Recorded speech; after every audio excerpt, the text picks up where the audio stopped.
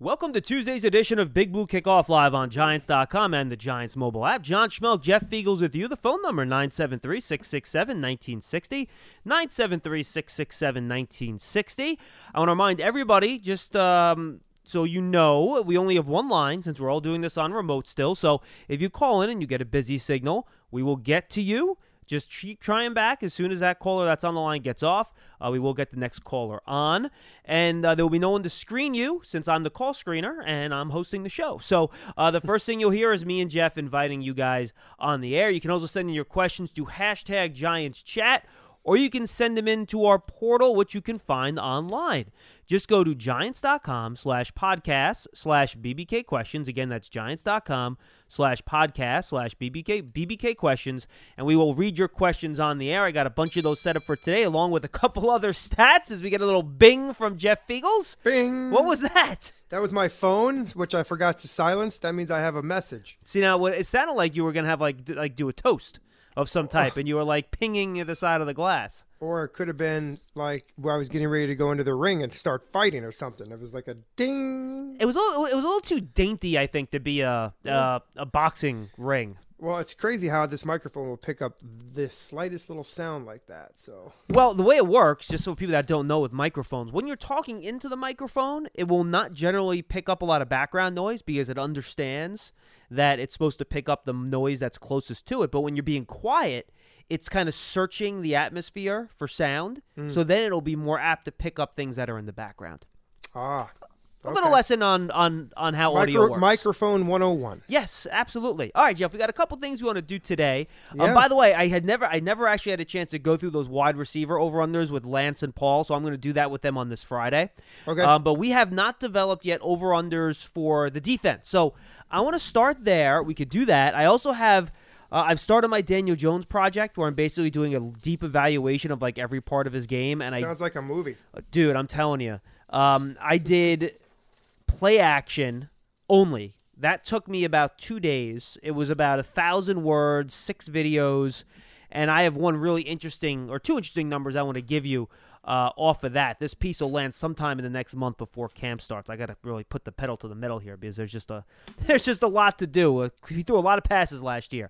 Anyway, but that'll be our second topic. Let's start with our defensive over-unders, Mr. Feagles. And I think the best place to start is sacks because that's something we've talked a lot about this year, and those are numbers that I think are important. I won't do tackle over-unders. I think those are boring because it depends on how you track them and things like that. Give me the sack numbers from last year before you start. You want for individuals or No, totals? just the What are total. you looking for? Total. All right, let me pull that up for you. I don't have it in front of me. So the individuals today, Jeff, who we're going to take a look at as we try to track this stuff are, the main pass rushers. We're not going to put Marcus Golden into the mix because he's not yet on the roster, so we can't account for him. We can always add him at a later date if we want. So we'll be judging as though Marcus Golden is not on the roster because he isn't. He's still a free agent. Maybe he could join later. Sure, that's possible, but we can't anticipate that. So the guys we are going to take a look at today for the Giants are Kyler Fackrell, Lorenzo Carter, Oshane Ximines, Leonard Williams, and Dexter Lawrence. I guess my question for you, Jeff, is there anyone individually that you think we should add to that list before we get started? Well, I don't see Blake Martinez being a big sack guy because he's an inside linebacker. He'll have a couple, but remember, he did have a decent sack year when he did have Patrick Graham as his coach. But I agree. I don't think it's fair to put no, I think we should do the Wills, the Sams, and you got Leonard Williams and you got Dexter Lawrence in there. Should I put Dalvin in there? I mean, why don't we just go for all 3 of those defensive tackles? Okay, I'll put Dalvin in there. Okay. All right, and I say defensive tackle because they all can play tackle, but they are all interior defensive linemen. They aren't edge rushers. Let me put it that way. So last year the Giants had 36 sacks. Ugh. Marcus Golden led the way with 10. Lorenzo Carter and Oshane Ximines were tied for second with 4.5. Dalvin Tomlinson had 3.5. Dexter Lawrence had 2.5. And those are the main numbers. Leonard Williams had a half a sack. Who did? A half a sack for Leonard Williams. 0.5. Yeah, only 8 games. And then Kyler Fackrell last year, was he? I think he only had 1, one or 2. The year before he had what, 12? 10. Oh, come on, Jeff. I got to look these things up. I don't have these numbers 10. at my No, I know it was double call. digits. It was between 10 and 12. Yeah, I can get you those numbers too. Okay. How many did Lorenzo, you said? Had 4? 4.5 last year. Him and Hossein Zimenez were tied with 4.5. Last year, Kyler Fackrell had 1 sack. The year before, he had 10.5. The year before that, he had 3. So let's start with Fackrell, okay? He had 3 sacks, or 1 sack last year, 10.5 in 2018. In 2017, he had 3. His snaps were slightly down last year, not as much as people seem to indicate, but they were down. His pressures were kind of where they've always been. Just the sack numbers are way down. So you figure he's going to be one of the Giants' primary pass rushers, Jeff. Yes. What do you think? Can you go as high as like 5 here? Is that too many? 5.5? If he gets the snaps, should it be less than that? What do you think? I think he's your guy, right? I mean, let's just go off of 2 years ago. We kind of like last year went off of Marcus Golden, thinking that he's going to come back from what he did before his ACL injury. Right. So 10.5 is way too high. 1 is way too low. So I got to go in the middle. I'm going to go at 6, 5.5. I like 5.5. I will take the over. Okay, well, how about this way? If I made it 6, would you also take the over? I think it's going to be 6. I think it's going to be 6.5. So I'm going to make it 6 then. We're going to put 6 for him over under. And you're going to go over that? I'm going to go over it for 2 reasons. I feel like Patrick Graham is going to match up him well. I think he's worked with him before. He knows him. And I think he'll get him situational stuff that he can get in there and get after the quarterback. I think he's going to have a good year. Boy, 6 is a tough number. I think that's right on the mark. I think that's a great number because I think if he finishes with 7, I think that's a really successful season. I think that's a good thing. Mm-hmm. Will he get there? Like, would it surprise me if he finished the year with 5 sacks or 5.5? It wouldn't. Let me ask you a question. Yeah. 36 sacks last year for the Giants. Yeah. Is that a number that you would like to see increase by 10? I'd 12, like to see 15? I'd like to see it get over 40. So another 4. Yeah. All right. So the reason I'm doing this exercise is let's just say that our goal for the Giants would be 40, which would be more than last year. So if we have 40 and we're going to now go down 6 from Fackrell, that leaves us with 34. I'm just trying to make sure that we can get to where we're going to go. You know what I mean? Mm-hmm. Okay. So I have 34 left for the other guys. Remember, you're also going to have, other things. You're going to have Peppers, and you're going to have one maybe. One of the couple of the cornerbacks might have a safety, and those. I have a sack, and those are ones sometimes are just cheap ones, where the guys, he just runs behind the line of scrimmage and touches the guy and gets a sack. Right, of course, and all those things matter. So last year, just FYI, the Giants with their 36 sacks were ranked 22nd in the league. If you get to 40, you're going to be around the middle of the league. You're going to be around 16th or 15th. And I think if you can get there, I think you're okay. If you can get to 45, you're going to be top 12-ish. That might be asking a little bit much given the personnel. So if I'm the Giants and I can get to 16th in the league and get 40 sacks, I think that's a pretty decent number. You like more, but I think that's a decent number if you can get to the middle of the league. It's over 2 a game. Yeah. So, yeah. All right. And if you can get to 3 a game, that's great. If you get to 48, that's going to get you in the top 5 or 6. So, yeah, that's kind of where it'll land you. All right, Leonard Williams. Now, Leonard Williams is an interesting guy. He's somebody that has all the talent in the world. He's never really put it together from a sack perspective. Over the course of his career, he had only a half a sack last year, and that was total. He had 0 for the Jets and a half for the Giants. He had 5 in 18, 2 in 17, 7 in 16, and 3 back in 15. So I'd be comfortable putting him at 4. You think that's a good number? Yeah, or 3.5? I was going to do 3.5. You think 3.5? Because he's had 2 years with more than 4 and 3 years with under 4. At 3.5, would you pick over or under? Under. Really? Mm-hmm. Okay, so let's go 3.5 then. So 3.5. So now I'm down to 19.5. All right, let's go. Lorenzo Carter, 4.5 last year. That was his career high for Mr. Carter. As a rookie, he was not as productive. Of course, he was just kind of learning the position and doing it. He had 4 sacks as a rookie. Played a lot of snaps last year. I think as long as Golden's not back, he will be one of those starting outside linebackers / edge rushers. I mean, if you want to keep right in that category, do you think 4.5, his number from last year, is a good one? I like it. I was just thinking the same thing. 4.5 for him and Zimenez. Keep it right at those numbers. You don't want to give Zimenez a little bit of a boost in the second year? I Put it think, at 5 maybe? Yeah. But he might not play as much as Carter, though, so that's why it's tough. Yeah, but you know what? I think he's going to play. I think he's going to play a little bit more. Okay, so you want to put him at 5? Yeah. Okay. Him at 5, Zoe at 4.5. And you going over/under on those guys? I'm gonna go. Wow. This is why the numbers are so tough. I'm gonna go over on Zimenez and under on Lorenzo Carter. Okay, interesting. Now, Dexter Lawrence is an interesting case. He had 2.5 sacks last year as a rookie. That we talked about it when they drafted him, Jeff. They didn't draft him just to be a plugger. They drafted him to be a contributor and a pass in the pass rush and to get sacks and to get pressure on the quarterback, right? Mm-hmm. Mm-hmm. So he has the physical ability. Remember talking to the offensive lineman last year during camp, and they're like, "Wow, if this kid figures it out, he can be a real force that way." I think Tomlinson will be more of the nose tackle. Lawrence will be more of an end or a 3 technique and base. And he might line up over the nose. He might line up over the center in pass rushing situations. 3.5? Is that too much? Well, what did we give Leonard Williams? 3.5. I'll if you want to set it at 3.5, I'm going under. Okay, do you want to set it at 3 then? I'll take 3. I'll take the over on the 3. Really? Okay, so I think that's the good number then. Okay. All right, so we'll make it. So you would go over on the 3, but you go under on the 3.5. Mm-hmm. Right, I'm going to make it the same as Leonard Williams then. I'll pick it 3.5, okay. And you're going to go under that. Yeah. So you think he's going to get 3 is basically what you're telling me. I think he's going to get 3, and if he doesn't get 3, he'll get. If he doesn't get 3, he'll get. And he does a good season, he'll get 6.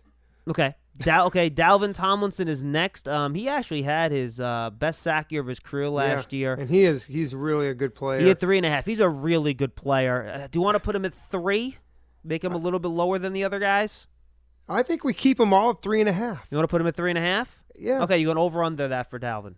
I'm going to go over because I have a feeling that Dalvin Tomlinson is going to come into his own this year. All right. This is Now, like I said, we're not going to do over-unders, Jeff, for interceptions because there's not many of them and it's pretty random sometimes. So the question I'm going to ask then, everybody, is who do you think will lead the team in interceptions? Well, I'm going to go Bradbury. Really? Okay. Because a lot of times it's hard. You know, these corners that play a lot of man, they don't get picks. A lot of times it's the safeties. Why do you think it's going to be Bradbury? I just like him out of all the group. I mean, I don't think Jabril Peppers does anything to excite me about interceptions, and Julian Love is so raw. I'm going from experience. Okay, that's fair. Pure experience. And I'm guessing you're picking Fackrell to lead the team in sacks? Yes. Okay. Now, this is an interesting one. I don't like doing tackle over-unders because, like I said, a lot of that is just logistics and how you track it. And it's also the positions you play. Right, of course. Who do you think will lead the team in tackles? Last year, it was Antoine Bethea with 110. Well, that didn't surprise you because he always was up there. Right. And actually, that's numbers down from his normal 140. And the next highest was only 80. That was David Mayo and Alec Ogletree. These are total tackles, assists. Well, I already know who I'm going with. Well, that was going to be my question. So who's going to lead the team in tackles? Blake Martinez. He is a tackling machine. Yeah, I think that's an easy one. Who do you think will be second? I think it'll be in the secondary. I think it'll be one of the safeties. Okay, you got to give me a name. I'll go Peppers. Okay. Or, it could be Xavier McKinney. If he's playing. I'll go Peppers. I got to go with the true starter. I know he's going to start. I imagine that Xavier McKinney will be in there as a starter sooner or later. Okay, so now we're going to go. Don't you? Yes, I agree. So now we're going to go total interceptions for the season for the team. And how many did we have last year? I'm looking that up right now. I'm guessing last 16? year as a team, The Giants totaled 10 interceptions. 4 for Jenkins. And by the way, that would lend credence to your Bradbury pick. 2 for Ryan Connolly, 1 for Peppers, 1 for Love, 1 for Bethea, 1 for Ogletree. The opponents had 17, just FYI. I think we could put the over-under at the same number as last year and make it 10. 10.5. I'll go 10.5? Yeah. We can do that. Because I was actually going to say 12, but I think most people probably would take the under on that. So if we just keep it at 10.5, then maybe somebody might take a chance and go over. Well, just for fun, let me try to see where the leaders were last year in terms of the NFL, in terms of gotta interceptions. be the Patriots. Well, I'm just in terms of numbers, kind of where teams kind of landed. The Giants, well, they were ranked 25th in the league last year, tied for 25th with 10. If you want to get to the middle of the league, you're looking at 12 or 13. That'll get you in that area. And the Patriots led the league with 25. The Steelers were second with 20. And then you get to 17 with the next highest. So we might be. I mean, we could bump this to 11.5 if you want. But I think 10.5 might not be a bad number. I like that number. You like 10.5? Yeah, and I will go. I'll go under. You go under that. I thought you were going to go over that. Okay, under that. Now, total sacks we talked about previously, right? Yep. So last year, the Giants finished with 36, 22nd in the league, right after the Ravens, who had 37. Do you want to just make it flat 40? And go over-under on 40? 36, 16, 16, 32. Yeah, that's still a lot. 40 will get you in the teens, we said, right? Mm-hmm. Which I figure, I'm guessing. High teens it'll put you in. High teens, yeah. I'm looking at this Giants defense to obviously improve over what they did last year, and I don't know what they finished their ranking was at the end of the year. What was it? Probably what, sack-wise? No, just the whole total defense. Just follow me here. So if you're going to improve on total defense, you're going to improve in certain categories that help you get there. One of them is getting after the quarterback and taking the ball away. So, I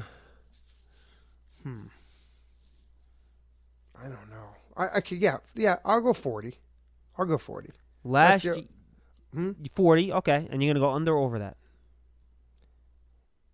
I'm gonna go over it by just a few. Because I really think that I as much as we talk about where the pass rush is gonna come from and who's the guy, until they sign like somebody that is famous for that, they gotta find them. They gotta find how to do it some way. And so Patrick Graham is going to lean on guys like the guys that we talked about, Kyler Fackrell. All these guys are going to have to somehow come up with 40 sacks. Now, last year, defensively, you asked a question, so I'll give it to you. We can play this game if you want. We don't have to.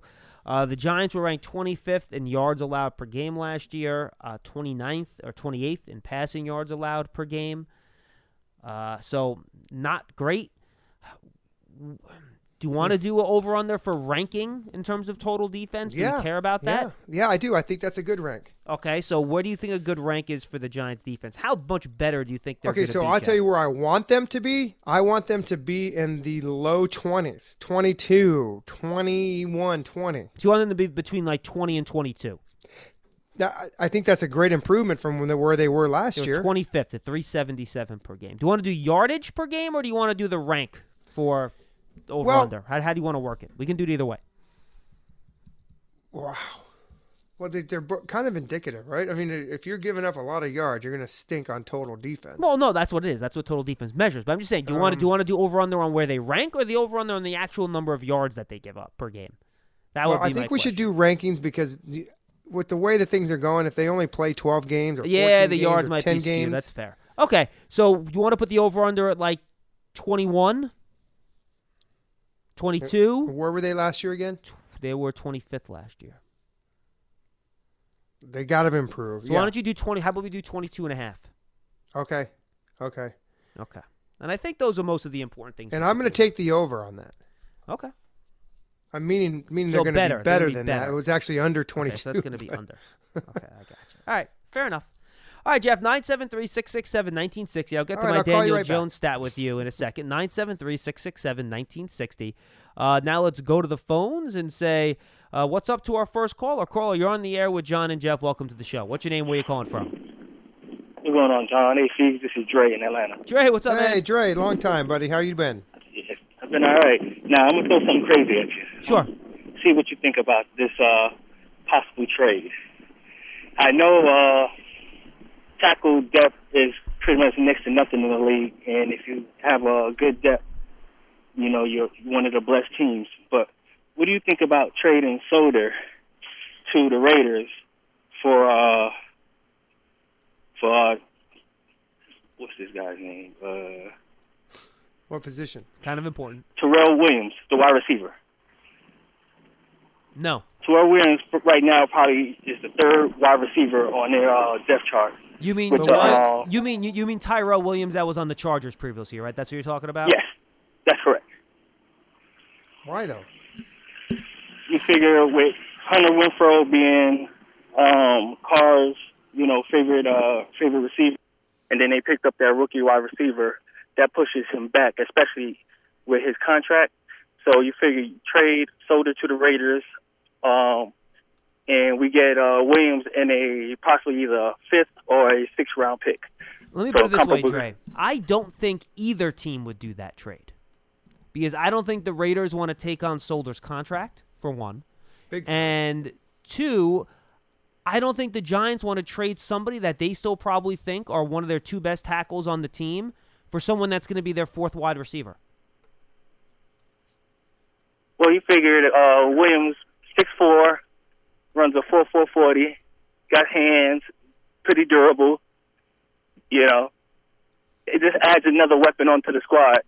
Is either that or you get Yeah, but how often he's going to play, Dre? As the 4th I'd be wide surprised. receiver. Well, we still don't know what's going on with Shepard with the concussions. Well, no, we're hoping that he's 100% this year. So, you know, we could battle it out in camp. You know, he's a vet. He got knowledge. He has speed on the outside to, you know, stretch the field. He may not be the 4th wide receiver if you look at it. No, he might not be. You're right about that. Look, Tyrell Williams is a good deep threat. I think he's a useful player. I think he can help you in that role. I agree with you. I see where you're coming from. You have that much faith in the other guys at the tackle spot to start right away for you, and it's not going to short-circuit your offense? Well, you look at we still got Cam. You could throw Cam on the right side. Yeah, I don't I'll think. trust him for 1 year till we get Parrott. Do you think he's as good as Nate Solder? You know, anybody's good as Nate Solder as he was last year. That is not true, by the way. That's well, not true. That's not true. The Giants roster. we have seen worse, Dre. We have seen worse. Now it was a struggle for him. I'm not going to lie. You know, that's fair, and he's basically admitted as much. But I would not go there. I think it's too risky. I like having the depth at tackle for a year. And I know a lot of people are concerned about wide receivers. I get it. I'm okay with the depth they have there. I understand your point with Shepard. I think it's fair. Mm-hmm. I understand the want to have a bigger target. I get that. But Feegs and then Jay, we'll let you finish. To me, I think I'm not willing to make that move for a wide receiver to move a guy that I think is one of my 2 best tackles. Yeah, and Dre, listen, I'm not ready. I'm not ready to give up on Nate. I'm not. In a year where there's so much uncertainty with everything. I am a true believer, okay, that Nate Solder is going to play right tackle this year. I feel like that's what's going to happen. You know, will it happen? I don't know, but I think Andre Thomas is going to be. Excuse me, Andrew Thomas is going to play left tackle. Who are you, Charlie? All of a sudden, I know, right? Jeez. Listen, here's the other thing. I'm okay with Nate Solder right now. Can somebody please tell me where the depth is going to come at center? We've been talking about this for 3 or 4 months, and I don't know where it's at. I mean, Spencer Pulley's your guy right now, but are you that confident with Spencer Pulley being your starting center? But where's your other guy? I mean, get me a center. Go trade for me for a center somewhere. I know Lemieux might move into there, but... Well, we got Atlanta. Atlanta might be looking to move Mack, so that's a veteran center. I know Nick Gates is a guy that they've been talking about maybe could compete for there. But I would leave that alone right now. I understand what you're saying, but I'm okay with everybody that's on the roster as far as the receivers. And I think that Sterling Shepard is a guy that I know he's been hurt, but who knows? Maybe he can finish the season without being hurt, and he'll be fine. Now, Dre, we'll say this. I think you picked a very logical guy to target because he's not crazy expensive, and he fits the profile, the type of wide receiver that could complement the current group. So I think you actually pinpointed the right type of player. I have no idea if Oakland has him available or anything like that, or Las Vegas has him available or anything like that. But I think you targeted the right kind of guy. And also, I was looking at Solder's cap hit. You know what I'm saying? He's due what, $19 million? He got $19 million left. Well, that's why I said I don't think the Eagles will. That's why I don't think the Raiders will make the trade. That's a big number. Yeah, it is. Thanks for taking my call, guys. Hey, Dre, always good to hear from you, my friend. Thanks, bud. Thanks, Dre. Yeah. Take it easy. All right, have a good one. Be good, Dre. Dre down in Atlanta, one of our favorite calls. Haven't heard from him in a while. Wow. But yeah, so that's interesting. And we've talked about this before. I wrote a big mailbag about this on the website the other day. I think it posted over the weekend. You should go check it out. But I know a lot of people, Jeff, are concerned about the weapons on this team, and I'm just not there. Now, maybe I'm overly optimistic about Ingram and Shepard staying healthy, and that's possible. That might burn me, and I'm ready to accept that. Mm-hmm. That might burn me. I get it. But to me, in the offseason, there were so many other more pressing needs that needed to be addressed where I wasn't quite willing to go there yet. Now, if we get to the point next year where you have another season where Shepard's not playing 16 games, Ingram's hurt again, and that's a road you want to go down, okay, cool. Yeah. I think that makes sense. But I wasn't ready to do it this offseason. I wanted to give it one more run with this group. I can see that. I'm okay with that. I am. Now, what I'm not going to be okay with if there is injuries, then we may be a little bit, although we do have some good young guys. Now, if Tate Slayton, I think if you lose Shepard and Ingram at different times and you still have Tate and Slayton with one of those two other guys plus Barkley, I think you're fine. If you lose two guys at once, that's when you start getting into some issues. And Corey Coleman can fill in there. Well, you would think, assuming how he comes back from his ACL. Yeah, so we'll see. Yeah, got a couple free agents in there that you never know. They might excite somebody during the preseason or for training camp or whatever. But I just feel that Nate Solder is still too valuable for this team, and I think that nobody was going to want to take on a $19 million cap hit. Yeah, no, they wouldn't take on the full cap hit. They just take on the yearly salary. The Giants would take on the prorated signing bonus, but it would still be sizable. And look, I think the Raiders still need to improve. Did they draft an offensive tackle in the first round, Oakland? I don't think they did. I think they actually picked a couple wide receivers, which is probably why. Yeah, that's what he was saying. Which is why Dre thought they might want to move him. But to me, I know Solder had a rough year last year. I still think he's a better player than Cam Fleming. I still think he's more ready to play than Matt Pert, for sure. Sure. So that is not, after all the work they've done to try to build this offensive line and get it better, I'm not interested in weakening it to give me some more insurance at wide receiver. I don't want to go there. And, Jeff, to your point, and this is something else I want to bring up, and a caller just got in. I will get to you in a second. We've had this discussion a lot. I'm not sure I've had it with you directly. Everyone keeps saying, the offensive line is going to be so much better, so much better, so much better. And I wrote this in one of my mailbags last week when I was off, too. Do we know that? I mean, we think Nate Solder's going to have a bounce-back year. Do we know that? No, everything's a proof's in the pudding. Do we know that Will Hernandez is going to get better in his third year? Do we know that Andrew Thomas, eventually he will be, but do we know as a rookie with no offseason that he's going to be a better player than Mike Remmers was last year right away? I don't think we know that. Nope. And to your point at center, John Jalapio's not on the roster. We have to see how he's recovering from his, popped Achilles last year, which happened late in the year, by the way. It's a very serious injury. You have Spencer Pulley. Can Shane Lemieux, can Nick Gates make that, shift over to center? Is that going to work? We don't know.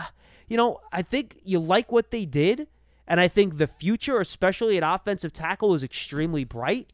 But when you're talking about the present, do we know that out of the gates this year? And yeah, we think Mark Colombo's going to help as the coach and all that. That's great. Do we know that this group's going to be better off the bat than they were at the end of last year?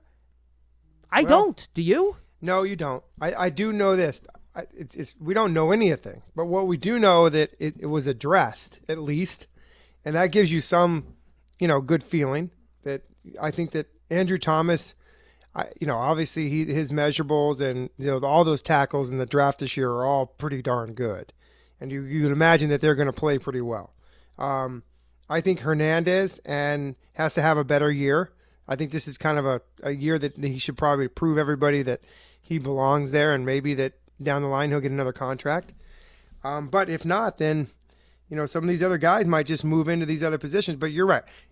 We don't know anything, but what we do know is they have addressed it, and hopefully they've got the right guys. Yeah, and again, I think the future is very bright, but I think right away this year, I don't think we quite know yet. I don't think we know yet, and it's going to take some time for this group to get chemistry together with a new coach, all that stuff. So, look, we think it's going to be better. It has the potential to be better if Solder bounces back, if Will Hernandez continues to improve, if Mark Colombo has a really positive effect, if Andrew Thomas can come out flying as a rookie and play to his draft status. We think all that's possible. It is all possible for sure.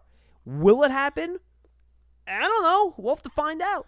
I got a question for you. I got an answer. What, in your opinion, on the offense? Yes. Other than the quarterback, because we obviously know Daniel Jones going down or getting sick or anything like that could be very detrimental to the team. Yes, understatement of the century.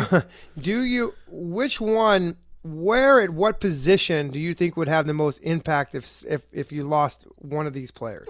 Who's the next most valuable guy in the team? It's kind of what you're telling me. Like, where would a loss? Is it Saquon? Is it Evan Ingram? Is it Sterling Shepard? Is it one of the the linemen? It's a really good question, Jeff. Because the way that I look at it is you gotta look at your playmakers, right? I mean, now here's the thing, and I said this before. I'm not going to take one of the receivers or tight ends. But I think if you lose one of those guys, you still have enough. Okay. If you lose two, I think you're in trouble. But that's not the game we're playing, right?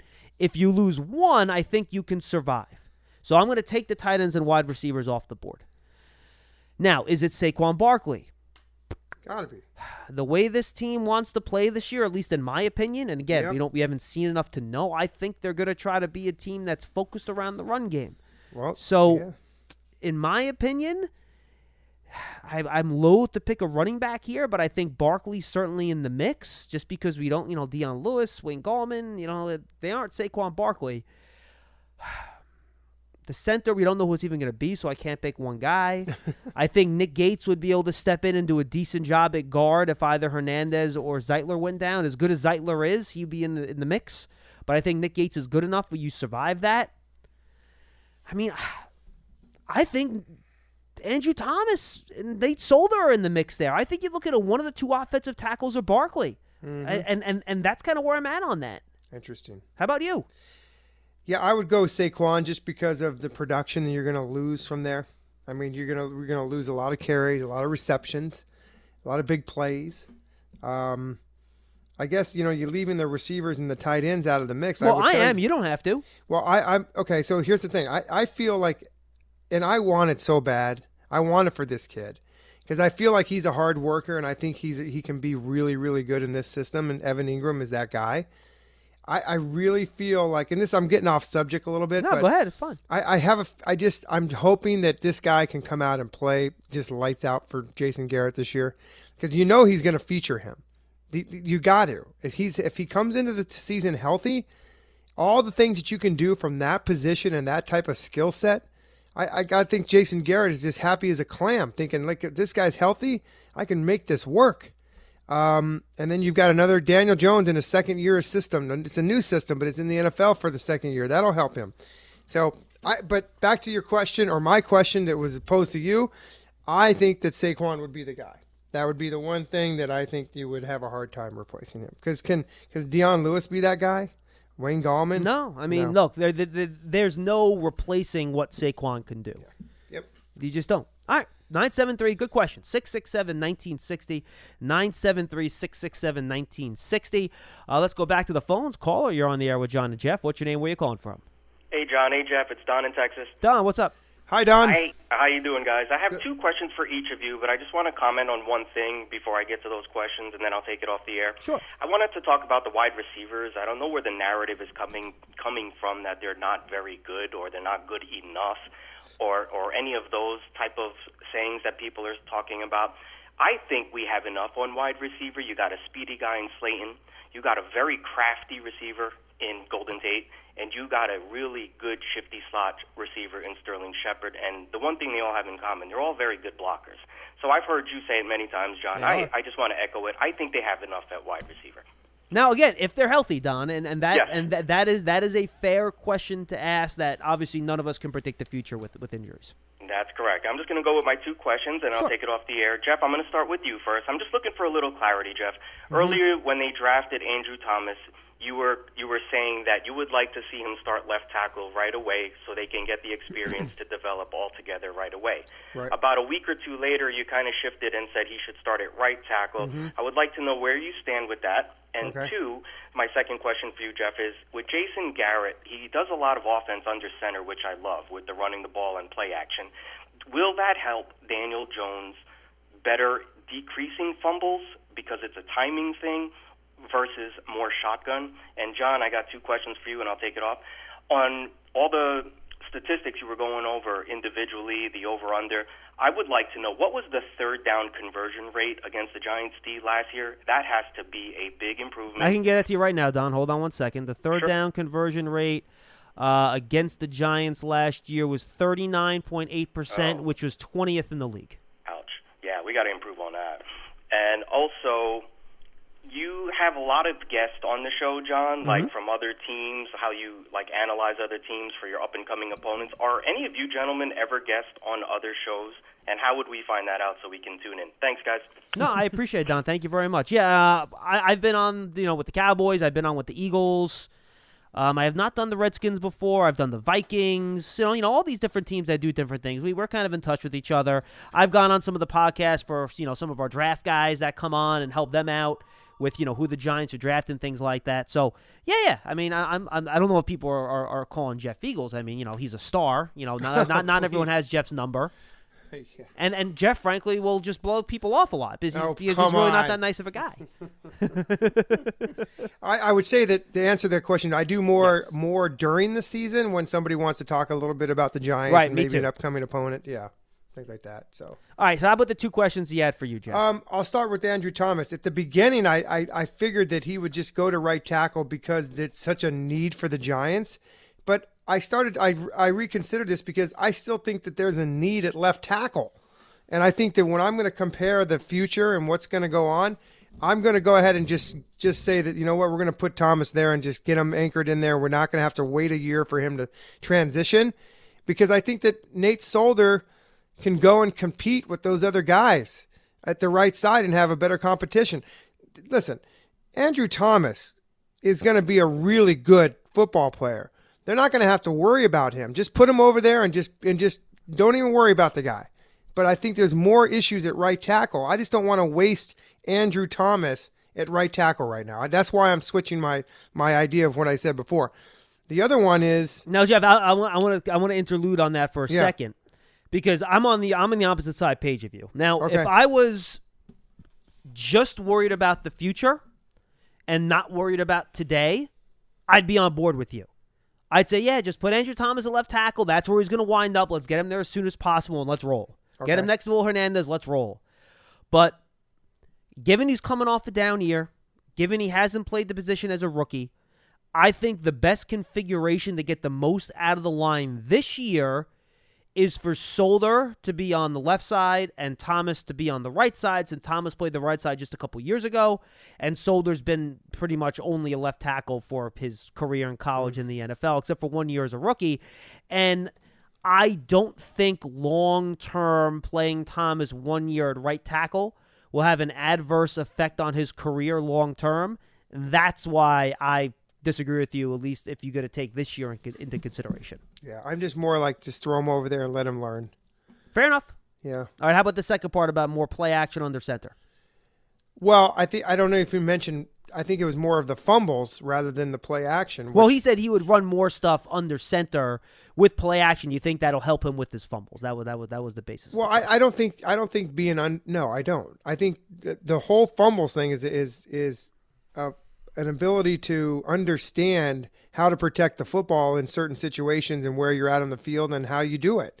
I mean, if you're taking the snaps into the center, you have a propensity, if you haven't done it for most of your career, you might have some fumbles that way anyways. But, we're shotgun, it's a little easier just to catch it. But I feel like the fumble situation with Daniel Jones is a technique and a fundamental issue more than under center or shotgun. That's just me. It's funny, Jeff. This was not planned, but the caller asked a question, so I'm going to throw out this interesting stat that I had because I think it makes sense. We have another caller on the line. Caller, we'll get to you, I promise. But this is appropriate since the caller called and asked about the question. So I broke down Daniel Jones in terms of play action pass, right?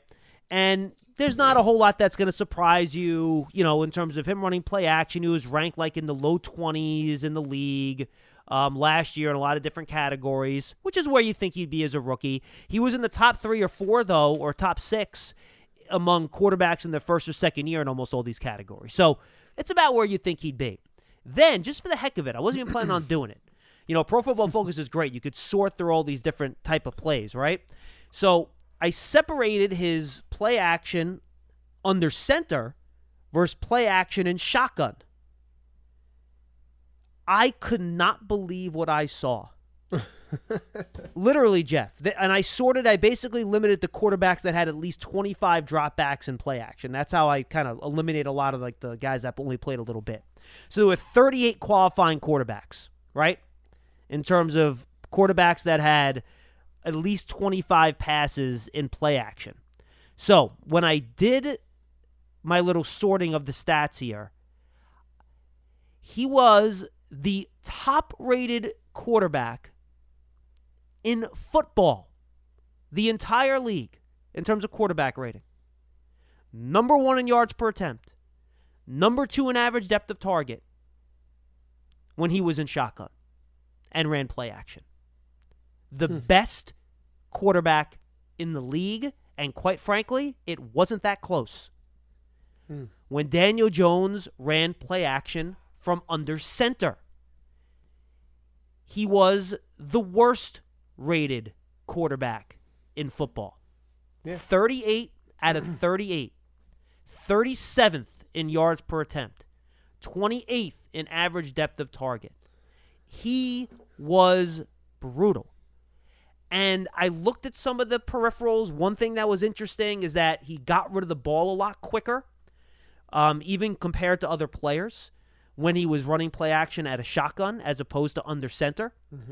And I'd like to get your theory on this, on why this is the case. Now, I looked in college. He wasn't asked to do it a whole lot. That was one. There you go. In college under center, over the course of his 3 years at Duke, he only did that 63 times in 3 years. He did it almost that amount of times just last year. He did it 50 times last year. So he doesn't have a lot of experience doing it, number one. Number two, here's my theory, and we've talked about this before. You know how young quarterbacks are always a little bit slower processing, right? They're going to hold the ball a little bit longer because they're trying to figure out what the defense is going to do and all that stuff. So when you run play action on their center, you turn your back. So you're with me. You turn your back to the defense, and you turn around, and then after losing the defensive players when you run play action, you need to pick up everybody and figure out what they're doing, right? Right.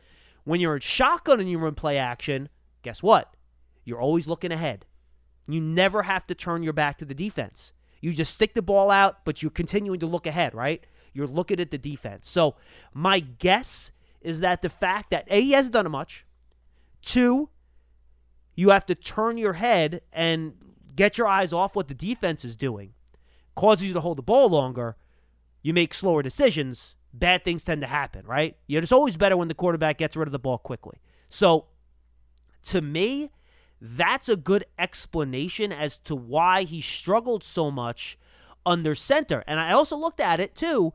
When you're running play action at a shotgun, right, you're going to have more receivers on the field. You're going to send more receivers into routes. When you're running that play action on the center, Jeff, you usually have a fullback or 2 tight ends. Maybe only 2 or 3 players go into their route tree because everyone else is trying to execute the play action pass properly. So I think Jones is better when the field is spread more. He doesn't have to turn his back, and because he's done it more in college. I just thought it was fascinating that there was such a difference between the two. And to me, I thought that was a good explanation as to why. Your thoughts? Well, my thoughts are a lot like yours. I feel like if you didn't do a lot in college, it's something you're going to have to learn how to do in the pros. And he basically took all of his snaps in 1 year than he did in 3 years at Duke.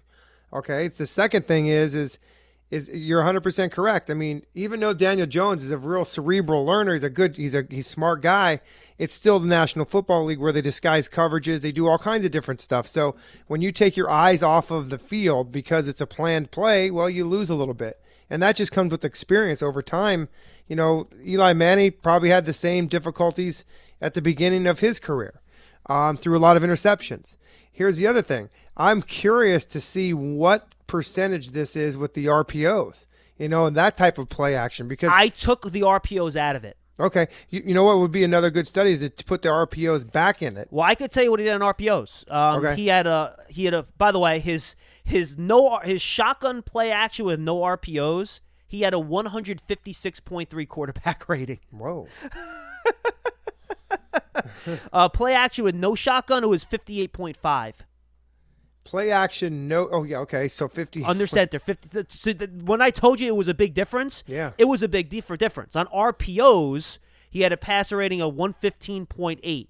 He was 19 of 23. A lot of short passes, which makes sense for RPOs. He was 19 of 23 for 111 yards, 2 touchdowns, no picks. Well, I feel like you're going to see a lot more of those this year coming up in Jason Garrett's offense. And, you know, he can be successful with that. Maybe get a little bit more yards per catch, you know, or attempts. I mean, I know that those RPOs are short passes, but you could throw a long one in there every once in a while, right? To Darius Slayton down the seam. That'd be good. Now, here's one other stat that I'll give you, because the caller asked specifically about turnovers, right? So he had 95 play-action dropbacks last year, right? According to Pro Football Focus, he had 4 turnover-worthy plays. So they'll count like dropped interceptions in that mix too, fumbles, all those sorts of things, so you kind of get the noise out of it. Yep. So he had turnover-worthy plays on 4.2% of his play-action dropbacks. Of his non-play-action dropbacks, he had turnover-worthy plays on 6.4%. Of his plays. So still a little high, yeah. But it did protect him a little bit. It made him less turnover prone when he ran more play action. So I just thought it was interesting that it would be such a huge difference between under center and not under center. What's interesting about what you did, John, is a lot of what the coaching staff does in the offseason when they do these projects. Think about new coaches coming into an organization that has to evaluate their current roster and then has to know what type of players these guys are. So they've got to do these types of drills and they got to do this type of research. And it's funny, you know, we criticized Shermer last year. Oh, why aren't you playing big more? Why aren't you running more play action under center? Well, do you know why he probably didn't do it? Because Jones was terrible at it. Yeah. So, yeah, I mean, honestly, I was one that said I love running play action out of big personnel. It's something that I think is very effective. Well, you know what? Last year, Jones stunk at it. He stunk. So well, I was wrong. I can tell you this from experience, and it's actually I've had this same reaction as you did to certain types of situational football from a punting position. When in the offseason, Quinn and I would do some research, and we would start to do tendencies, right? You know, if I'm on the right hash and the ball's around this yard line, what is the tendency? Do I usually kick it right? Do I kick it left? What the deal is?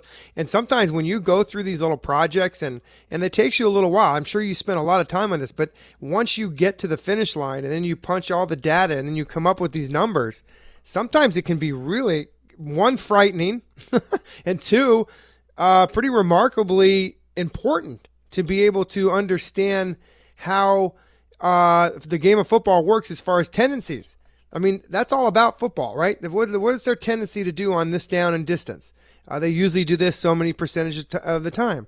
Well, I wanted teams, and so did Quinny, to know we wanted to change those types of tendencies. So if I'm on the right hash and somebody's doing the same exercises that we're doing, they're thinking that I'm going to go right, well, I'm going to rip it left. And, you know, then they're just not going to have a chance. And we did that many times against teams that we thought we could be successful. So this is interesting. I mean, you did what a lot of these coaches are doing, taking weeks to do, and come up with these types of situational stats that it paints you a picture. And then when you know what they do, John, then from there they go and work on it. Okay, we know what we got to work on with Daniel Jones now. We got to work on his under center play action pass. You know? Yeah, and by the way, he only had, just so I'll just get it out there, he ran, from my count, and I haven't double-checked the number, but just doing my quick math here, he only threw passes from under center with no play action 7 times last year. With no play. Think about that. 7 times with no play actions. Just took a center, probably 5-step drop and threw the ball. Yeah, or 3-step, right? Whatever. Or 3, yeah. So he only did that 7 times under center without play action. Wow. Which I thought was interesting, too. Wonder how many draws how many draw plays they ran, because that's a type of play action, but you handle the ball off. Yeah. Interesting. Yeah. Yes, lots of stuff. Lots of stuff that these in Pro Football Focus, all these analytics that come out, they are what they are. They're analytics, they're number crunching, they're coming up with theories and things like this, but you can use so much of it. Some guys don't like to use it. Some guys rely on it heavily. Right. And again, I don't want to focus on the negative here, because the good news is that his play action at a shotgun was phenomenal. 115 passer rating. Phenomenal. Was it 115? No, 156.3. Oh, 56 it was. Yeah. No, 115 was something else. Yeah, it was the RPO. That's right. 156.3 quarterback rating when running play action at a shotgun. And by the way, 0 turnover-worthy plays. Well, that's what you love to hear right there. 0. Protect the football. Which is unbelievable. He got rid of the ball quick. Jeff, he averaged 16.1 yards per attempt on those plays. 16.1. It was just ridiculous. That's a lot of yards. That's a big number. Numbers. Yeah. He completed 75% of his passes in those situations. He was a superstar. Jeff, he was 18 in those situations. He had 31 dropbacks. He was 18 of 24 for 386 yards. Yeah. Well, listen, you look at some of the games he put up last year in 400-yard passing games. Now that's a small sample size. Don't get me wrong. I get it. But wow. And by the way, and if you include the RPOs in there if you want, which you can, he was 29 of 38 for 458 yards, 12.1 yards per attempt, and 155.5 quarterback rating. So if you want to keep the RPOs in there for play action with shotgun, the numbers aren't quite as jarring, but they're still damn good. No turnover-worthy plays in that mix either, by the way. 7 touchdowns, no interceptions. Well, we'll see how many people are paying attention to play-action passes and dropbacks passes for Daniel Jones this year after hearing all this stuff. Well, yeah. Unfortunately, it's going to be me, and I just made a lot of more work for myself. All right, let's get back to the calls. Caller, you're on the line with Jeff and John. What's your name? Where are you calling from? Hey, guys. It's Peter with the Keys. How you doing? Peter, what's up, Hey, bud? Peter. Hey, how you guys doing today? Doing well. Great. So, Jeff had a great question about if somebody got injured on the team, who would be the biggest hit for the team. Yeah. And I kind of missed part of the conversation because I was trying to dial in, and I don't have the redial all squared away. Nah. But in my opinion, Bradbury, I think, would be huge if they lost him. Because, yeah, you know what? Pete, we were just talking offense. If you're talking defense, I 1,000% agree with you. Especially with Baker, the unknown there, how that's going to roll out. Do you agree with that, Jeff, on defense? Yeah, I do, because I feel like Bradbury was kind of like one of those confidence pills. You swallow that thing knowing that, I don't have to worry about this guy out there. But, man, if he did get hurt, I got a lot of worries to do now. The Giants, as far as numbers, have some good depth at numbers, but nobody jumps off the page as me. I mean, Corey Ballantyne's a guy that's younger, that's kind of learning how to play. Yeah. Who else? There's just it's scary. Although Darnay Holmes, he's a rookie. I mean, I think you're going to see. You watch this guy. You watch Darnay Holmes. I have a feeling this guy is going to be a really good football player. I think he could impact the team greatly this year. I really do. I'm with you, Jeff. Yeah. My dark horse is Leak. I think that kid's going to squeak on the team and be a backup to Saquon by the end of the year. Well, worst come to worst, he has a chance to be a great kick returner, man. Whew. Oh, yeah. 2 questions for you before I jump off because I'm at work. First one for John. John, do you know the update on Baker and Rojas? I haven't really been following the news too bad. There hasn't really been anything. I think the team's trying to get all the information they possibly can. The NFL hasn't done anything with those 2 guys. I don't think any charges have officially been filed in the Baker situation as far as I understand it. So I think we're all in wait-and-see mode right now, Pete. Gotcha. And the second question is for Jeff. So, Jeff, while I was on hold, I was on YouTube searching you. And my question for you is, in your 20 years of playing, have you ever laid anybody out on a punt return? That's funny because somebody asked me that the other day. Thank you, Pete. Appreciate it. Yeah, thanks. Bye. You know what? Yes, one time. Who'd you lay out? Who did you embarrass? Well, first of all, it was kind of a build-up because I was with the Eagles. Okay. When Buddy Ryan was the head coach, and we went down to Atlanta to scrimmage the Falcons in preseason. Oh, please tell me it was Deion. Please tell me it was Deion. I wish it was.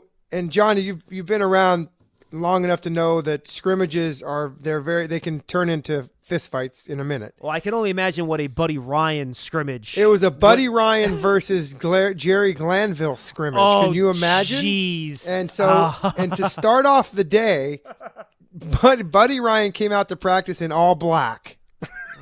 Like Jerry Glanville, right? What was Jerry Glanville doing, even agreeing to that? That's what I want to know. I have no idea, but it turned out to be the worst thing we ever did because here's how scrimmages start. They start with the punt team. Oh, every time it starts with the punt team. It's what you get special teams out of the way, and the punt rush. Your whole thing is just get the ball off. You don't care where it goes. Well, that drill turned into a melee. And the next thing I know, everybody is fighting everyone on the field. And I've got this one little wide receiver, he's like a little slot receiver, coming after me, okay? And he tackles me, and we get in a fight. And I'm like, dude, what are you doing? I mean, seriously? And I just remember him. I remember the number. It was like 84 or something. Lo and behold, we're playing the Falcons that season. And I kick a ball down the field, and they're returning the ball. And who do I see running across? And I'm going to take a lick at this guy is number 84. And I laid him out, right? And so this was back in the day, and I can say this now because I'm not playing anymore, but we used to get $100 hits. They used to be called for big hits in games. Now, I would never get them because I'm never laying anybody out. I got $100 for that hit that week. So there's the answer to your question. Yeah, one guy. So, listen, I laid one guy out, but I've been laid out many, many more times than I've laid somebody else out. So, good question. Goodness. Good little story. That is really, really funny. But you want to know something? We went down there to scrimmage. It got out of hand. We got back on the bus and left. We never finished the stupid scrimmage. How many plays did you run? There was like 7 punts. We got into like the 5th punt and it was over. Wait. So you guys never even ran any offense, defense? We tried. After that we went into 9-on-7. Can you imagine that? Live 9-on-7? And I think they got 3 plays in and it was over after that. It was forget about it. It's just and everybody just got on the bus and we went home. It was the stupidest trip ever. That is really, really funny. I mean, that's great. That is really, really, really funny. But those were the days, right? Those were the old days when you could do that kind of stuff. Now teams do practice against each other, but because of days like that years and years ago, and a lot of the coaches have been around forever, they understand how it can get. I mean, look at the Giants-Jets when Jets used to come up to Albany. It was always fights. I mean, Shockey would just start something for the heck of it. You know, it's like, and now coaches are like, listen, we just got to get some stuff done here. All right. Let's not waste everybody's time by doing stupid things like that. Let's try to get some work done here. And evidently it's worked. Apparently. It's worked. All right. We got one more caller. Let's try to get him in. Caller, you got about 30 seconds. What's your name? Where you calling from? Maybe you got a minute. What's up? Charlie from Portland, Maine. Charlie, I knew it. Now. Perfect. Go ahead, Charlie. Make the most of it, pal. Perfect All time. right. Hey, I got a question for you, Jeff. Yeah. Now, drop kicking, if you drop kick any time and it goes through the upright, it's 3 points, right? Yes. Now, on a kickoff, if somebody could actually drop kick that kick and go through the upright, is that 3 points? I guess so. No one's going to ever do it. It's why really far. don't they do that? It's they too far. Do that. Are you kidding me? Nobody's rushing them. They got all It doesn't the matter. time You in the can't world. physically drop kick a ball that far. There's no way. You don't think some of these guys today with the legs that they have No can't way. do that? Nope. You nope. sure? Okay, the other, I think somebody should try it. Anyway, my next. I will ask the question, then ignore your answer and stay with my previous theory. Okay, next question, Charlie. My next question is just, I don't understand how you think Ingram is going to stay on the field when he hasn't been able to for the last Charlie, two seasons. Did you see what I said? I didn't think he was going to. I said I hope he was going to. Oh, okay. All right. Yeah, I know that. I mean, come on. Obviously, that's the big question. Can he stay healthy? And I'm just hoping that he does. I feel like, wouldn't you like to see a healthy Evan Ingram for 16 games and see what he could do? Yes. Yeah. Of course I would. And the other question I had is that, I mean, at least in the tight end, we got some tight ends there. But in the receiving department, Shepard's one concussion away of probably not playing football again. We need another veteran receiver, and hopefully somebody who's 6'3" or 4. That's what we need. Well, they have Corey Coleman. He's a vet.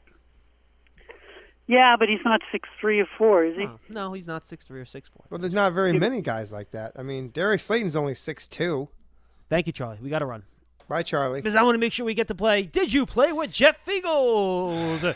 1 million players. Jeff had a struggle last week, dropped all the way to 15-12, and John is so happy about that. I have some good ones today. Oh, I feel good about my ones today. For those scoring at home, John has been gone for a week, so I'm wondering if he had a little time in his hands to pull up something like this. I honestly didn't. I honestly did it today. I would have been very show. upset of you if you did spend some of your off time doing this. Yes, you should be. Okay. That's correct. All right. Did you play with Will Hardy? Did you play with Will Hardy? I know I did play with a Hardy. Was his name Will first? Hardy. I think I did play with Will Hardy. No, not Will Hardy. No, I did not. You are correct. You did not play with Will Hardy, who just got permission to interview for the Knicks head coaching job. That's right. And is an good luck assistant with coach him. for the Spurs. So, no. Okay. So you got that one right. That was good. Okay. So you're 1-0 today. I did play with the Hardy, though. There was a linebacker that I did play with his last name Hardy. All right, go ahead. Did you play with Chad Brown? Yes. I did play with Chad Brown. Seattle linebacker. Good dude. Wrong. He was a defensive end for the Cardinals in 1994. Chad Brown? Oh, there was 2 Chad Browns. See? There was 2 Chad Browns. You know what? There was a Chad Brown with the Seahawks, wasn't there? Yes, there was. But I do remember there was another Chad Brown. Like, now that you bring that up, yes, I do. But the one that I know the most was the one with the Seahawks. Okay, so I'm gonna consider that one a tie. Okay? So I will not we'll have our that one. first That is tie. fair. You play with so many guys. Guys have the same name. That's how ridiculous the game is. Yeah, and the last name is Brown. Go figure. Exactly.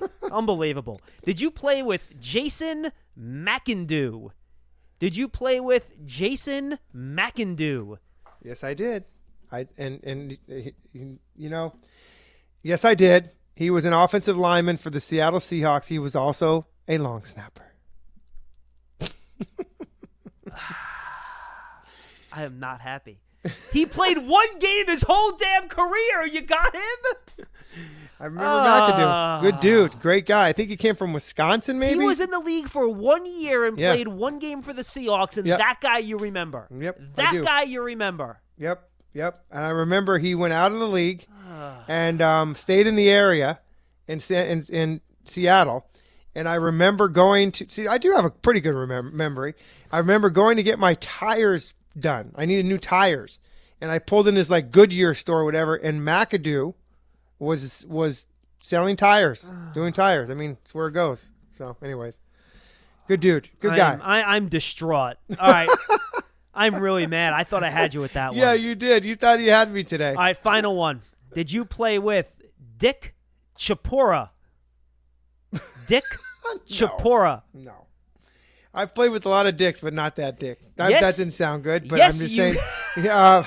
In my career, there's been a lot of guys. You did play with Dick Chapora. No, I didn't. In 1990, he played 7 games for the Philadelphia Eagles at defensive tackle. Chapora? Chapora. Chapura. Yes, I remember him. No, you don't. Right. Yes, I do. Do you really? Yeah, I do. Yep, I do. White guy, right? I have no idea who Dick Chapora is. Yeah. He could be green for all I know. No, he was I don't know. Yep. All right, so you went 2-1-1 today. We have our first tie ever. I really thought I had you on the Jason McIndoe, and nope. I almost had you on the Will Hardy also. Yeah, because I think Kevin Hardy was a guy that played in the league. Well, Kevin Hardy was a linebacker for the wasn't Jaguars for a long time. Yeah. Well, I'm going to put Will Hardy in the pro. But wasn't Kevin Hardy from Miami? I think he was from. Yes, Miami. I believe he was a Miami. That's why I know the Hardy, and it wasn't. Yeah, so good try, John. Nice job, bud. I thought, boy, I'm devastated. I thought I was going to get you. Boy. Okay, I was devastated last time we played when I couldn't get any of them right. Kevin Hardy went to Illinois, by the way. He did. Okay, thank you. Sorry. He was like the 4th overall pick in the draft that year. He had a great career. Second overall pick, actually. Yeah. Played really for the Cowboys for a year, Bengals for a couple at the end. But I remember the Cowboys, too. Yeah. He was great for Jacksonville, though. What a really good player. Anyway, Jeff, we got to run. It's 105. Thanks for being with us, everybody. Thanks, guys. You can find the archive of this on Giants.com, the Giants Mobile app, and all your favorite podcast platforms. Thanks to Jeff. We'll see you next time, everybody. Have a great day.